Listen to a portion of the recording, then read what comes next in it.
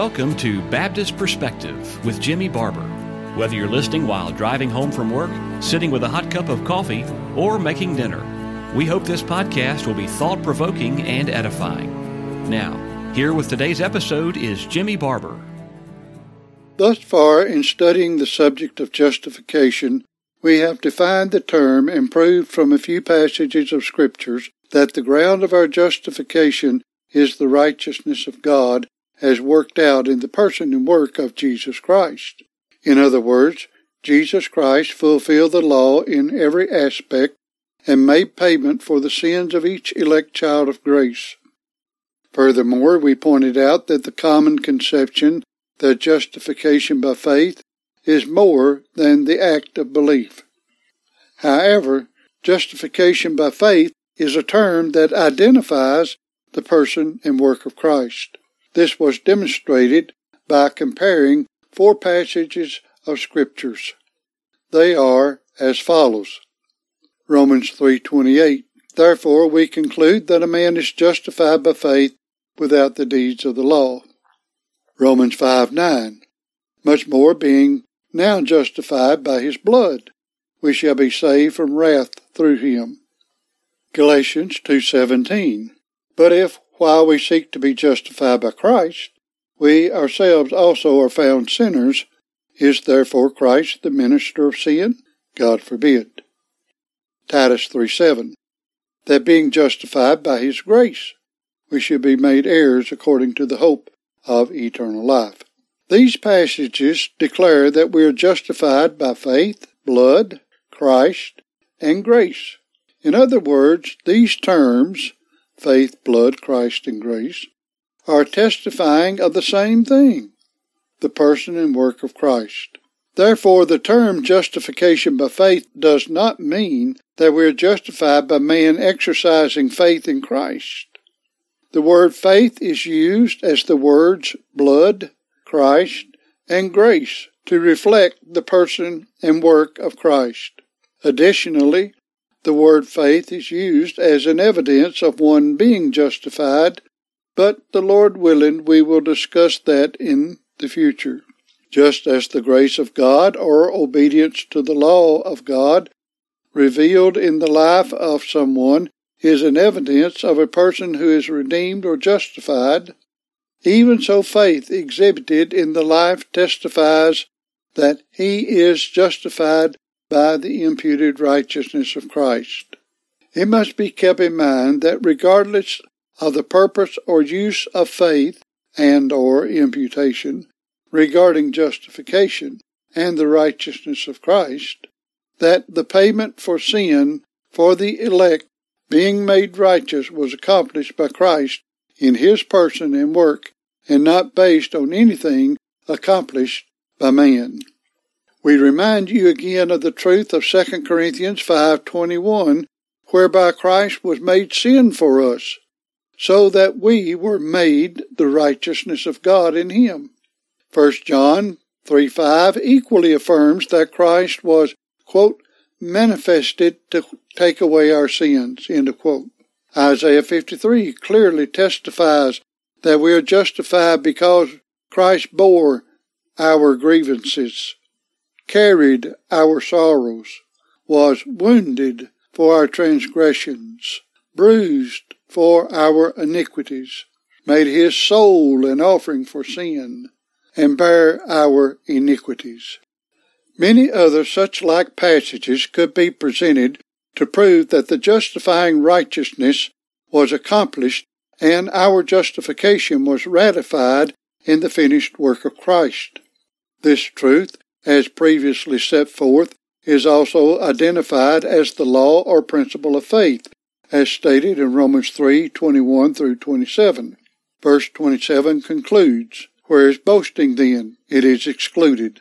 By what law of works? Nay, but by the law of faith. End of quote. It is essential that we understand that faith is a principle or law, or we will go astray on the meaning of being justified by faith, as did Albert Barnes. Barnes said, faith is always an act of the mind. It is not a created essence which is placed within the mind. It is not a substance created independently of the soul and placed within it by almighty power.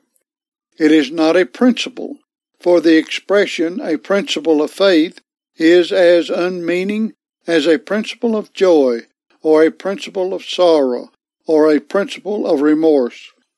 God promises, the man believes, and this is the whole of it. While the word faith is sometimes used to denote religious doctrine, or the system that is to be believed, see, for example, Acts 6, 7, and 15, 9, Romans 1, 5, 10, 8, 16, 26, Ephesians 3, 17, 4, 5, 1 Timothy 2, 7, and etc. Yet, when it is used to denote that which is required of men, it always denotes an acting of the mind exercised in relation to some object or some promise or threatening or declaration of some other being. See the comments on Mark 6:16. End of quote. That's comments from Sword Searcher Bible Program on Romans 4:3. This brings us to another topic that is often misunderstood. It is the matter of imputation. This is often the case because of a modern concept of the meaning of impute or the subject of imputation. Imputation is considered at times as being the cause of something. According to the Merriam-Webster's dictionary, as found on the Internet, the definition for impute is as follows. Quote, 1. To lay the responsibility or blame for something, often falsely or unjustly. 2. To credit or ascribe something to a person or a cause. End of quote. However, when we study the Greek word for impute, we find a different idea. Like justification, imputation does not make a person righteous, but it declares or reveals one as being under the justification of God. The Greek word for impute is used over 40 times in 40 verses. The word is logizomai and means as follows. 1. To reckon, count, compute, calculate, count over, hence, A. To take into account, to make account of, metaphorically to pass to one's account, to impute. The Authorized Version, to lay to one's charge a thing is reckoned, or to be something, that is, as availing for or equivalent to something, as having the like force and weight. B. To number among, reckon with. C. To reckon or account and treat accordingly. 2. To reckon inwardly, count up or weigh the reason, to deliberate, reason, one addressing himself to another, with myself in my mind. 3. By reckoning up all the reasons to gather or infer, that is, A. To consider, take account, weigh, meditate on a thing with a view to obtaining it. B. To suppose, deem, judge anything relative to promotion of the gospel, to think better of one than agrees with what, etc. Account of one above that which is, etc. C. To determine, purpose, decide. Compare American calculate. See Thayer's Greek-English lexicon. You can see from the definition given above, this word does not cause or make something to be what it is. It concludes or thinks something or someone to be either what it already is or supposes it to be somewhat. You will notice that the base meaning is to count, compute, or calculate. If one counts or calculates a column of figures, the sum or answer does not make the column of figures to be the total of the column. It only declares the value or worth of the column of figures. For a brief example, the value of 2 plus 2 is 4. The sum of 4 only declares the worth of 2 plus 2. It does not make the value of 2 plus 2 to be something other than what it is. While someone could reckon, count, or impute the wrong value of 2 plus 2, it does not change the true value of 2 plus 2. You may ask, what is the purpose for this line of reasoning? The answer is, because it clearly demonstrates that imputation does not cause one to be righteous. Imputation simply declares a person to be righteous. Romans 4, verses 3 through 5 says, For what saith the Scriptures? Abraham believed God, and it was counted to him for righteousness. Now to him that worketh is the reward not reckoned of grace, but of debt. But to him that worketh not, but believeth on him that justifieth the ungodly, his faith is counted for righteousness. End of quote. Remember that the words counted and reckoned are the same Greek word as translated imputed. The average belief regarding this passage is that when Abraham believed, he was made righteous by God because of his faith. Notice the words of Albert Barnes on Genesis 15, verses 5 and 6. The word "it" here evidently refers to the act of believing.